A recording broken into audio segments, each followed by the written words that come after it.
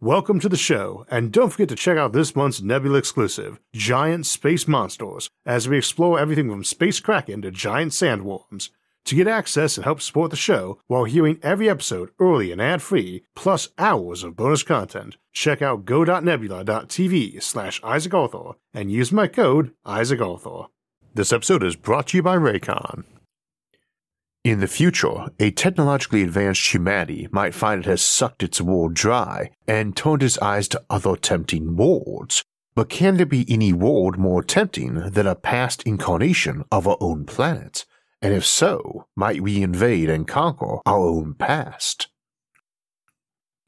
Probably one of the most common themes in science fiction is time travel, and even outside that genre it is pretty common in fiction. Folks asking what if, like what if I had done things differently, or what if this hadn't happened, or this had, isn't just a popular storyline but a habit we all engage in both after a situation, when we ruminate on alternative outcomes, and when trying to make decisions in the first place, where we seek to predict plausible outcomes. Now for my part, I'm very dubious about concepts like time travel and alternate timelines. They've been popularized because they are great for fiction rather than any strong evidence they can or do occur. However, our knowledge of time is still almost entirely theoretical, so today we will be discussing both why the possibility of time travel or alternate timelines is dubious, but also how we might use time travel or alternate timelines if we could make it work. There's also the question of how wars conducted through time might go.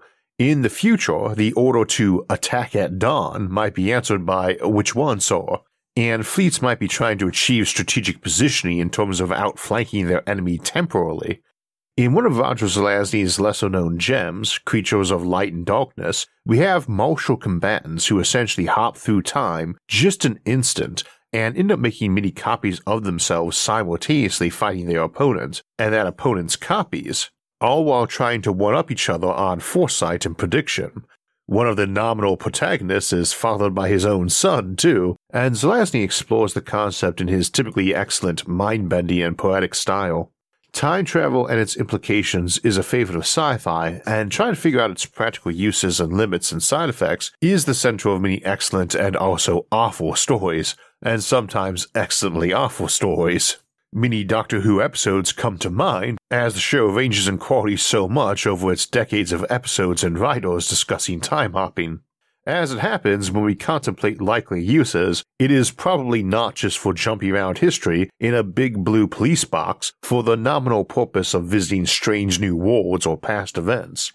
Of course, what you do depends a lot on what you can do, which depends a lot on how time works. And in Doctor Who, they have often contemplated invasions across time, including the Toclafane from the 10th Doctor's tenure, who were humans from the year 100 trillion gone mad and seeking to invade modern Earth. We see something very similar in the 1987 film Gandahar, or Light Years, where an idyllic fantasy realm finds itself being invaded by machine men, and it turns out they were from a future incarnation of that world, trying to harvest their peaceful ancestors for genetic material to preserve a giant megabrain that was alive back then and fairly benevolent, but turned crazy over time from degeneration. I saw that one a couple years after it came out, when I was about 10, about the same time Terminator 2 came out, and they massively influenced my thoughts on time travel, mostly in the sense of making me love the stories but hate the seeming paradoxes of it all. Also about the same time the 1989 movie Millennium came out, where they raid the past for healthier humans, we also see time quakes as a side effect of messing around with time, and that pops up in Babylon 5 too, physical damage of a time quake from screwing with the past, not just time paradoxes. You could get stuff like that too, if for instance your time syncing wasn't perfect, and you get the Earth of a tenth of a second ago trying to merge with right now, or your hand interacting with a piece of your wrist where time was moving a bit slower or faster. Accelerated or slow time fields have some difficult practical consequences we tend to see get skipped in sci-fi, though we often see the consequence of rapid aging of a person or limb or object without it seeming to experience that time in any other way. Having to minimize consequences of time travel or show them in more classic ways is common in stories. Multiverses tend to help with that, on first glance anyway, and in the mini-worlds theory context, as it is just a timeline for anyone involved that starts in one version of reality and picks up in another. The TV show Sliders, starring John Rhys Davies, also from the 1990s, explored jumping alternate timelines as its central plot, sliding between multiverses for the changed timeline of the week. Again, I'm not a big proponent of the concept of mini-worlds theory, which is essentially the notion of alternate timelines, not to be confused with multiverses in general.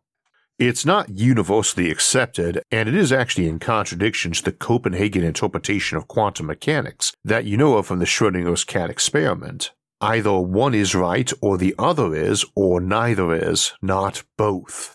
Alternate timelines are a subset of multiverse concepts where you come across two possible forks in a road and can go either way, so you do and get two realities. And such branching events continue on each road and further branch. Multiverses as a whole contain a lot of other options, like one in which gravitational or electromagnetic attraction between two particles is 10% lower or higher, or 10 billion times lower and higher, or where you have a fourth physical dimension or even more abstract stuff like circles with 359 degrees or entirely different fundamental particles or units.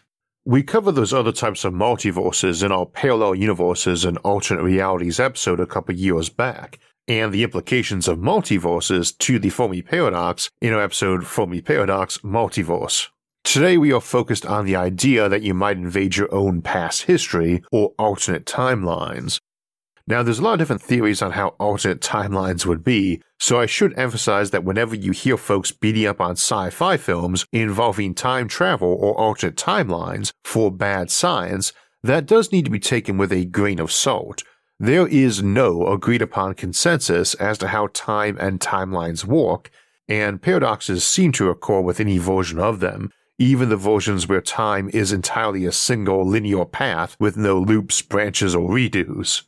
That said, Hollywood is not a good place to go for how they work either. A story with time travel in it is usually a metaphor for free will, destiny, and if one person can make a difference. Alternate timelines are usually about if the same person were exposed to different events or just had one key difference to themselves, those what-if scenarios. Usually a change that amounts to one single sentence. For a high-concept story, what if someone other than Steve Rogers became Captain America and punched Adolf Hitler? Indeed, time travel stories involving World War II alone probably represent their own special category of time travel stories. Also, you've got the ones where the protagonist influenced that figure into an action that caused our current past, like convincing Caesar to cross the Rubicon, or they insert a more modern and humanist thought into a more savage warlord of history. This is one style of invading time, not with an army or even necessarily force, just one lone person armed with knowledge, and possibly superweapons too. And we also see examples of aliens or time travelers pretending to be historical figures, or not even pretending, they just were. Probably the most famous time traveler of the Marvel Comics universe, especially after the Loki TV show, is Nathaniel Richards, aka Kang the Conqueror, who was also the fictional pharaoh Rama Tut of ancient times, but was born 1,000 years from now. Today's episode is really more about the notion that you would flat out invade your own past with armies and colonists, which is usually considered a no-no because there's no way you could avoid utterly changing the past. But that's only a problem if the notion of temporal inertia holds true, which we'll get to in a moment. Philosophically, free will either does or does not exist. If things are foreordained, then obviously you don't have multiple timelines, though you can still have other types of multiverses, and that's probably a big reason I dislike the branching timelines notion at a personal level, because to me, if there's two forks at every decision, free will is what helps me pick a road. And if I'm actually going down both, there was no decision or free will. There's also no meaningful concept of identity either, as the most familiar concept we have nowadays for personal identity is John Locke's notion of psychological continuity. You are not identical to when you were born, indeed you have virtually none of your original atoms, and yet we consider that the same person, and do so on the basis of continuity of thought and purpose. A tree too changes as it grows from sapling to tree to pile of lumber at a carpenter's workshop, and we would say at that point, as it becomes a table and a desk and some wooden ladles, the tree no longer exists.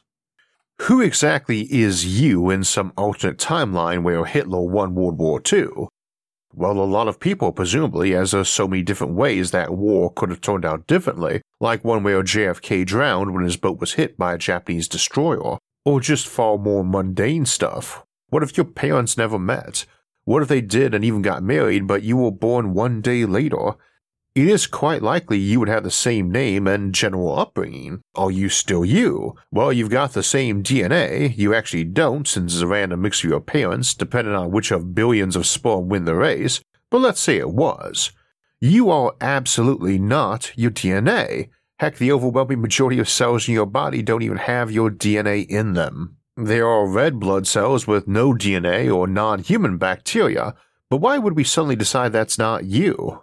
Particularly given that samples of your DNA taken randomly across your body in lifetime will not perfectly match. A cell near your stomach and another from your foot may be different, same as they might be if you took one from your 5-year-old and 50-year-old incarnations, or your alternate timeline where you decide to go for a trip to the beach and suntan or visit an area with a slightly higher background radiation level. Mutation happens. Isn't a human really more of an ecosystem with a composition and personality that slowly alters over time? Slight digression, but ever since we discovered DNA half a century ago, we have had a bad habit of equating that with your identity or implying bits of you that lacked it aren't you. This should not be treated as the fundamental definer of what a person is, or the boundary of humanity. Those personal experiences mean far more, and in a lot of theories you would almost be easier defining timelines by the person than the entire universe anyway. After all, no event that occurred here on Earth in the year 2020 could yet have impacted anybody at our closest neighbor Alpha Centauri 4 light-years away, let alone those millions of light-years from here, which is the overwhelming majority of the universe. No act of any human could have impacted a galaxy beyond our own yet, unless time travel or faster-than-light travel exist, and the two are functionally identical in almost every respect anyway. To have one is to have the other. And when we say the speed of light is as fast as we can go, that's really a name that exists because we measured light before we measured the speed of gravity. They are the same, or the maximum speed cause and effect could happen at. The speed of light is really the speed of causality, and if there is a universe for every single decision, indeed for every single event, then you would have near infinite realities that were identical in every way except that billions of light years away, some minor thing happened. A uranium particle decayed today rather than a million years from now, or 1 second ago. This would have no impact on our area of the universe for billions of years, and honestly little where it happened either. Indeed, for most of the observable universe, it will never have any impact, because most of the universe we can currently see is already over the cosmological event horizon. Event horizons are not black holes, though black holes have them. They are simply the point at which the effects of any given event can never reach another place to influence them. They are over the horizon, unseen and uninvolved. So is virtually every alternate reality identical to tons of others in every detectable way, or do these just not get created if or until events reach them? Can I invade a galaxy 2 billion light-years away but 1 billion years ago without causing paradoxes? Well, it should seem so. Now, because the universe is expanding, light, gravity, and causality will take more than 2 billion years to get here from that place, but ignoring that for conceptual simplicity, are the alternate realities breaking here when the event of those invasions reach us 2 billion years later? If that's the case, do different alternate realities spring up when the event reaches Mars, maybe 20 minutes later? So what if there were 2 invasions on opposite sides of the galactic supercluster, Alpha and Beta? So that Earth found out about Alpha at noon and Beta at 12:10, but Mars finds out about Alpha at 12:20 and Beta at 11:50. Did we get modified timelines for each of these scenarios? Did event Beta cause a new timeline on Mars at 11:50 and a separate one on Earth at 12:10? Did we get a new one for each other planet in the solar system, each space habitat orbiting one of them? What about each person observing the message? How about each individual atom? Do we also get a new timeline for each atom contained in the invading fleet as well? Would time travel, or faster than light travel, be possible so long as you always went further away than where your signal could reach you before you left? You can jump 25 light years away, 24 years back in time, because your ship or signal can't cover that distance home in time to cause a paradox. Could you then jump to another spot, 25 light years away again, and 24 years back in time, 48 years ago, but sideways or actually closer to Earth, so your signal doesn't need 48 years to arrive? If so, can I cause time paradoxes with any two jumps? Also, what's actually preventing you from doing these paradoxical trips anyway? Time cops? Great for stories, but not really viable, since someone could still break the rules or mess up enforcement of them. There's another thing too. I was talking about jumping between stars, like through a gateway to hyperspace, rather than just traveling the distance like by warp drive or even just classic engines. We tend to almost always treat time travel like that. Your exceptions are generally when the film or show wants to give you a montage of events that occurred during your jump, like Buck Rogers when he gets frozen, or Fry from Futurama parodying that. In those cases, the person was just frozen in a capsule or drifting. Someone could have gone and smashed their capsule up while they were on ice. What if moving through time forward or backward was just a speeding up or reversing, not jumping out of the universe and back in at a desired moment? In a fast time bubble too, where is your air to breathe coming from? Or light to see by? Why are you not being blinded by a century's worth of outside light hitting your eyeballs in seconds of personal time? And outside that bubble, for a fast time bubble, why isn't the heat of a person or machine inside that bubble, experiencing centuries for every second outside, not blowing the whole area to pieces? It is functionally identical to how a chemical bomb works after all, a sudden massive generation of heat. Same concept for matter from the future suddenly arriving here and now, like a time traveler, and locally violating conservation of energy, plus asking what happens to displaced air or other matter where they arrived at. It is worth mentioning that while we don't have a great grasp of what time is, we do know it can run at different speeds in the same universe.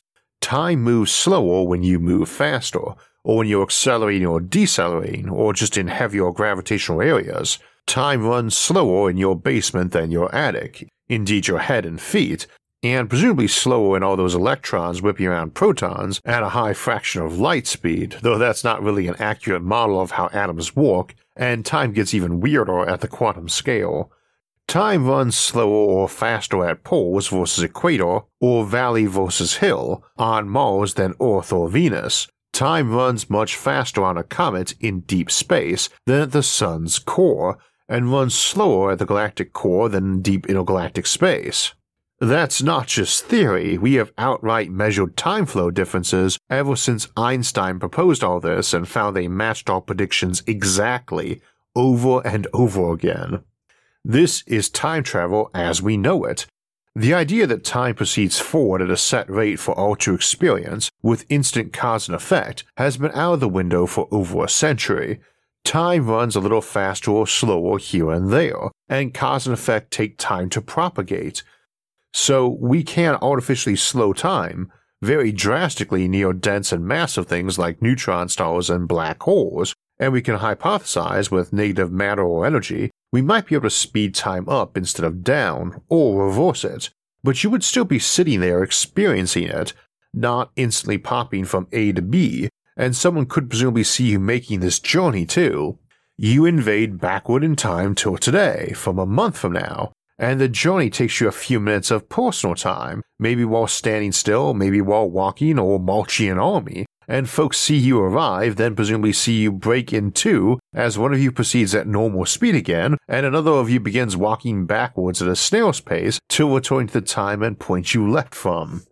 What would happen if you shot at that very vulnerable slow reverse marching army, instead of its future self attacking you normally? A question folks often ask is where all the energy is coming from to make these alternate timelines. One common answer is to either shrug and point out the same question applies to where our universe came from back at moment zero, the Big Bang, as it is presumably no harder or easier to source it for a new timeline. Another is to say that we shouldn't assume it was actually made at that point, that there's a near infinite number of ways a universe may be arranged in terms of the locations of any given particle, and that every possible combination simply exists. There is no classic time, just a near infinite number of static universes for each unique layout and size, and that what we think of as time is simply your journey between those universes. And that by default that journey rolls downhill from denser, more compact universes to more expanded ones, or even that your own thoughts are just one current along the vast number of combinations of atoms forming your brain. In that, your unique identity is just the path followed between all of those, same as if we took out a 2D map of the planet and drew a long path around it, presumably without intersections being allowed. In this scenario, there is no paradox with time travel. Indeed, there is no time. Someone presumably just has a path where their brain happens to be observing what would appear to be time travel events. Indeed, in an infinite universe where everything that can happen eventually does, and where quantum mechanics allows even a complete brain with memories to form at random by extreme freak coincidence, there's going to be a reality where someone springs up out of nothing with fake random memories that happen to show them having gotten into a time travel box and set coordinates for here and now. See our Infinite Improbability Issues episode for more discussion of that and quantum cheeseburgers. Key notion though, in such a setup people invade the past a lot, because there are a near infinite number of scenarios where atoms can be arranged such that they would involve a brain that thought it remembered past future events. No paradoxes implied. Another option for looking at time, which is a little more useful for time travel, is time loops. This is where a person's timeline as a time traveler might have them living a century, but they did it by being born in the year 3000, living there to the year 3025, traveling back in time to 2975, and living another 50 years, during which they see their original being born again and jumping back in time, possibly because you taught them how to do it. Then you go on to live to the year 3050, 100 years of total life spanning a 75-year window, 25 of those years overlapped, 3000 to 3025. One wonders if the universe has any issue with you suddenly removing around 100 kilograms of mass and energy from the year 3025 and adding it to the year 2975. That definitely changes events, incidentally. You could teleport yourself to a tiny little life support cubicle hidden inside a mountain and stay there not interfering, no butterfly flapping its wings, and yet your extra mass adds to Earth's gravity and slows time here just a little bit more. Even if the means of travel was actually just copying your data from collections of atoms now to another elsewhere in the past, then that changed pattern of atoms, which presumably is taking actions, now that we've turned it from harmless rock or air into you, is still also interacting with all the gravity, light, neutrinos, and so on passing through them, and very occasionally nudging one in a different way than it otherwise would have, with its original pattern before we transmuted it into you. So yes, you're going to change time. That's a reality. Unless again you're outside its window or cone of causality. You teleported 25 years back in time but 26 light years away, but you still changed time there. You just didn't paradox your own timeline because you can't get back to Earth in time to tell yourself not to build a time machine. You could get back to a distant time and place and build a huge space fleet able to arrive in a few months to provide hope to your own future, though. The paradox of traveling back in time to kill your grandfather, or sleep with your grandmother, or some other depraved activity time travelers are prone to, isn't the same as simply altering the past.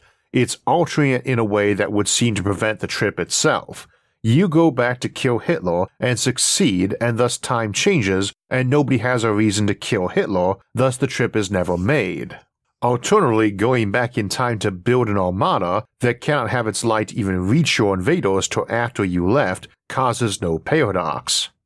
If you go back in time to a gold mine before someone bought it, and buy it yourself and leave the title and deed in a safe deposit box for your later discovery, it is hard to arrange that in some way that's going to result in you getting it without disrupting the chain of events that led you to pursuing that course of action. You could leave today at noon to the past and buy a gold mine and have the deed arrive by courier to your future self that afternoon. But how do you know that gold mine existed to be exploited? Maybe you put the deed in some fictitious name and transfer it to your modern self privately in the past, and that message arrives the afternoon after your time trip. That might let you get around a paradox. Alternatively, there is no paradox simply for moving through time at varying rates, and that could include backwards, much as I can lay a string across a map of Earth in a straight line as a shortest journey, or a great circle, but can also bend it for many destinations in a zigzag or even curve back on itself as you drive around an area then come home at the end of the day to the same place. We shouldn't assume a default single universe with a singular timeline has any problem with that activity, or that, if each of those map points was a single reality, that voyaging through them causes a problem. However, if we're sticking to one changeable but singular timeline, then any loops need to be closed. That point of intersection does need to be identical, which in this context means that we're talking about events that were their own cause and effect. Fiction loves to play with this, and it makes some amazing stories, often where the event the time traveler went back in time to prevent was caused by them. This is generally the view of time travel Einstein subscribed to as well, that every change you made would already have been done by you, because your future self would already have caused the sequences of events to unfold that way. Meaning if Bruce Wayne goes back in time to save his parents, he's going to end up causing the event that killed them, or more accurately, he will cause the sequence of events that causes his jump back in time. Basically the entire self-fulfilling prophecy concept. A slight variation of that is that you can invent FTL but not time travel, because no one ever used it for that even though they can. Which would seem absurd, except for if every use of time travel effectively erases the cause for it. Nobody uses time travel because it's dangerous on paper, and all the theories and reasons say it's a terrible idea, and when someone gets suicidally reckless to give it a try, they no longer have a reason to be the first to try it anymore, and thus don't try it, that day anyway, maybe another, but the same thing just keeps happening to them or anyone else. This isn't assuming any intelligent governing agency like time cops, for instance, or He Who Remains. It's more the notion of the Novikov self-consistency principle, which we might phrase as saying that water in the ocean returns to the ocean eventually. It doesn't do so through volition or guidance, and it does not matter if it left with a bucket or by evaporation. It doesn't matter if it rained on a frozen mountain and sat there for 10 millennia or on a seashore, if it came by one river or another, or if it bounced around a billion points in between. Eventually, it gets back to where it started. Every time loop must close back on a point that gives the actor the exact same state of mind as when they left the first time, or the inevitable same cause of events. It wouldn't matter if time looped repeatedly there either, with 1,000 different scenarios playing out before the realignment occurred, any more than it matters if a wire loops around once or coils thousands of times. The loop will keep happening with minor changes until self-correction is achieved. Unless, of course, we stretch that analogy to include something like electrical resistance. After a certain number of events, the loop fizzles rather than realigns. Or maybe the reverse, and it is able to make a real change to the timeline after knocking the revolving wheel enough off axis. Temporal inertia is a common one too, favored by Isaac Asimov in his time travel novel The End of Eternity, my own favorite novel by him. Things that were meant to happen tend to happen, or they are attractor states in history. That one also sees a sort of Cold War between the Eternals, who manipulate countless centuries through the year 1 million AD, with a future group trying to dampen out or stop their tinkering from affecting them. In the story, time has an inertia that tends to self-correct, like a rock thrown in a pond, waves on a pond settling flat over a distance, and time leaving an effectively identical pond, even if every individual molecule of water is in a different place than it otherwise would have been. So that further future group is able to basically establish a time wall around their era starting thousands of centuries earlier, that prevents the Eternals time traveling in, and thus the inertia of time allows humanity to return to where it was supposed to be in time for them to exist.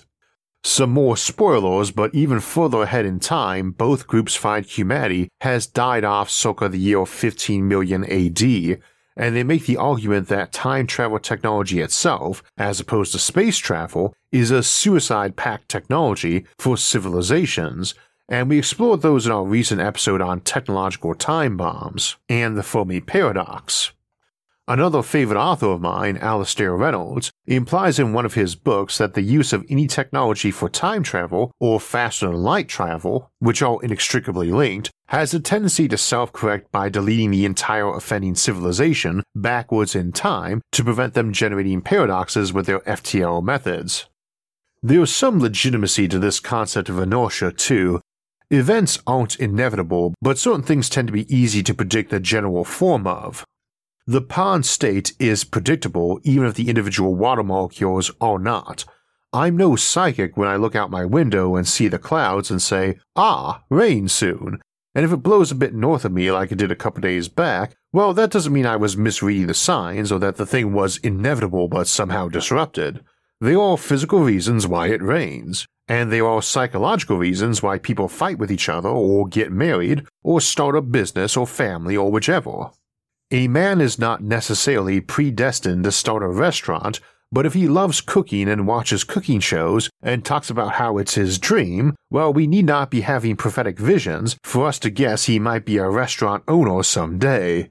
And that's the notion of such kinds of inertia, not the magic of time self-correcting, but the statistical certainty that even though you can't predict whether any coin will come up heads or tails, if you flip 1,000,000 coins, you are practically guaranteed to have half heads and half tails to a tiny fraction of a percent of difference. We explored this notion more in our episode on psychohistory, and it does have some big problems. I don't think temporal inertia holds up as a valid concept. Other models are cyclic, and for instance, under the current Big Bang model, no matter what happens between the Big Bang and the end of eternity, the universe we see would have begun as a point-like object of insane heat and density and would end as a statistical washout. There may be a near infinite number of configurations a universe at heat death could be in, but they're all effectively identical, like a sea composed of nothing but water molecules. It hardly matters which ones are which and where and when. In that sort of context, a person moving from that heat death to the Big Bang shouldn't have any paradox issues because they cannot affect the outcome. You start and stop at the bottom of the hill, it doesn't matter what path you followed up and down it. Of course, that's a pretty big motivation for time travel too, to escape that heat death. As we suggested near the beginning of today's episode, when your world is near its own end, heading back to its beginning is a nice option. Now, if you have a reality that allows for those kinds of travels, so you are not eliminating your reason for existing but merely breaking off a new timeline, then one possibility you have is that you would expect more timelines the older a universe gets, and more realities. As we said back at the Big Bang, if everything is point-like, there is no meaningful arrangement of particles through space to represent an array of options. As expansion begins and space gets bigger, there's a lot more individual arrangements particles can have throughout space. Just as an example, if space is a 10 by 10 by 10 cube with one particle in it, there are 1,000 spots it could be in, 1,000 realities as it were. If there's two particles in that space, there's 1,000,000 realities, or 999,000 if they're not allowed to be both at the same point, and less if we have two identical particles and don't care if A or B are at a given spot. Get 3 particles and it jumps to 1,000,000,000 layouts. Increase that cube to 100 by 100 by 100, and now it's 1,000,000 layouts for a single particle, 1,000,000,000,000 for 2, and 1,000,000,000,000 for 3. Inside the observable universe, we estimate there would be about 10 to the 185 Planck volumes, tiny little spots of space, much smaller than an atom, that we think represent the effective minimum pixel of reality.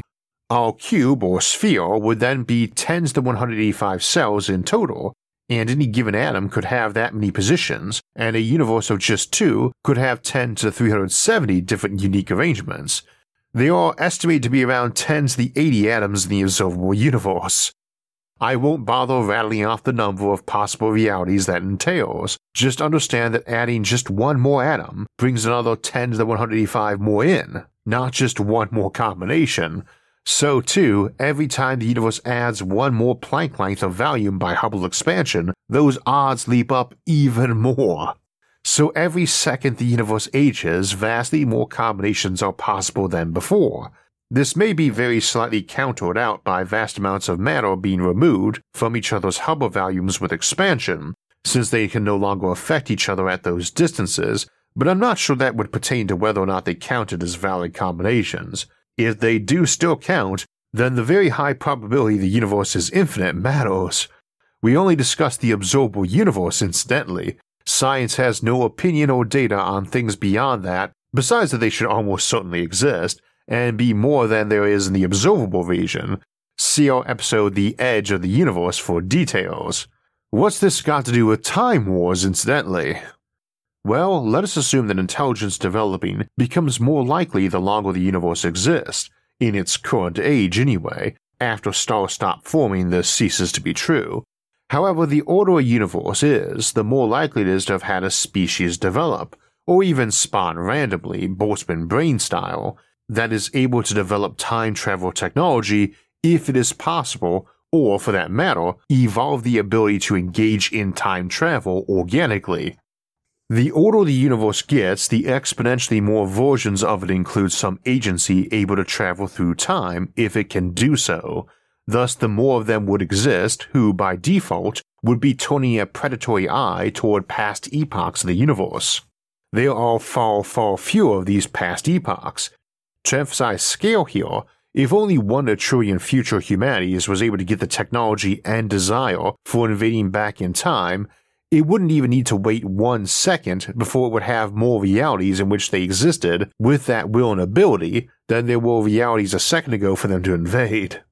It's not that a second from now there are a trillion new possible futures for us, and 1 second more there are another trillion. It's that 1 second more and there's a trillion, each wanting to send an army back to this singular reality. And that's way, way fewer than there actually are too, by the math. I'm just too lazy to run the ridiculously huge numbers in order to obtain a wild estimate of a value whose numerical value is meaninglessly huge. So your invaders are jumping back in time and running into primitive forces they can easily beat, plus a trillion times as many other invading armies looking to do the same thing they are doing. Each of those would be spawning new alternate timelines, of course, but each one would have a near infinite number of future states where someone would have the means and ability to invade backward in time too, more so since the ability to do so is part of their history. So now you have armies invading a pristine planet who literally outnumber the stars themselves, to the point that that planet is going to undergo gravitational collapse into a black hole as they feed people into the grinder. Amusingly, this might get them what they want, since we have many theories suggesting that black holes form and generate a new universe with a Big Bang on their other side. However, proof this shouldn't work can be obtained by simply noting that we are not being invaded and squished into a black hole, but should have a near infinite number of futures who should want to do this to us, even if it seems insane, so presumably cannot.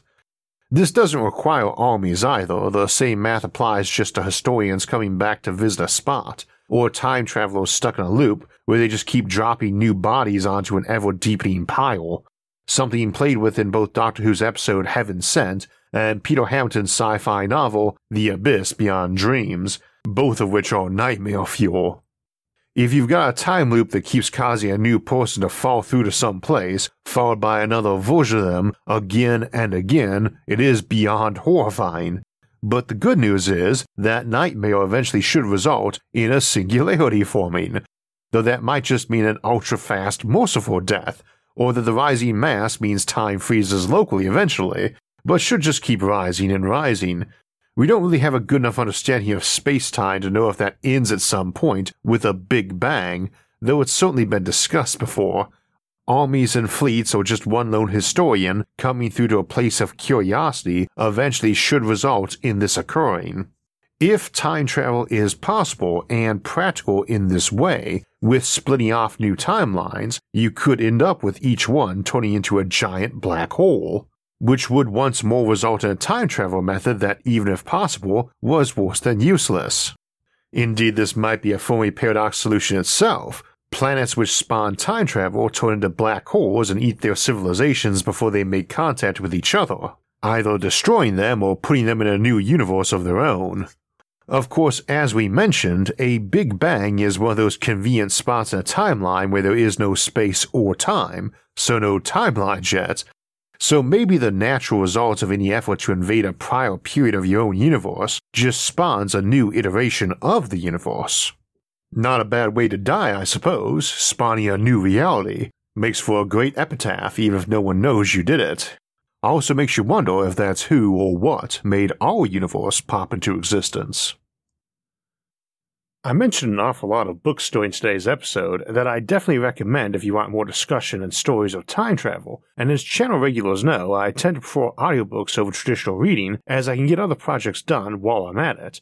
Of course, some of those projects can be loud or in loud places, and is why you want a nice pair of noise-reducing or isolating earbuds, and I've been using my Raycon earbuds now for over 2 years to listen to audiobooks while mowing my lawn or taking a nap, or for doing a conference call while out biking. They are a great alternative to using the speakerphone, and you can reject calls or navigate audio tracks just with their earbuds, leaving you hands-free.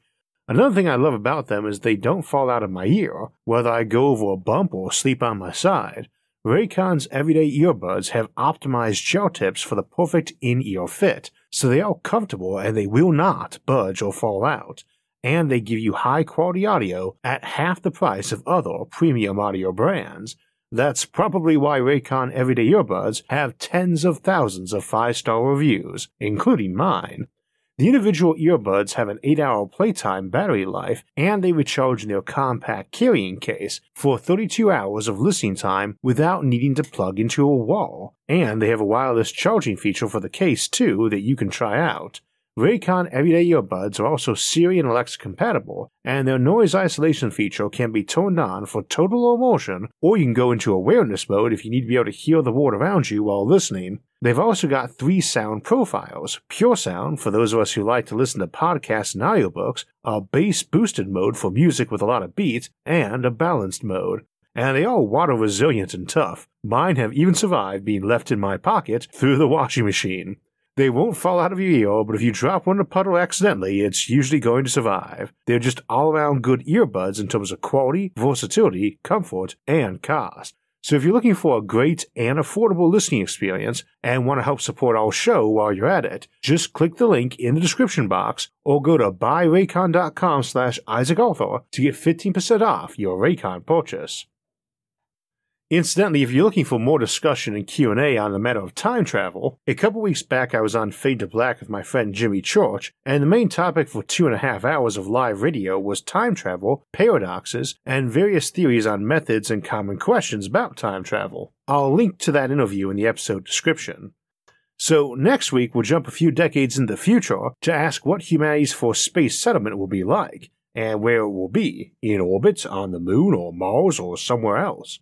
Then we'll close the month out with our live stream Q&A on Sunday, August 28th at 4 p.m. Eastern Time, where we take your questions from the chat and answer them live. Then we'll be into August to discuss living in space, some of the many challenges of doing that, and how to stay sane while you're at it.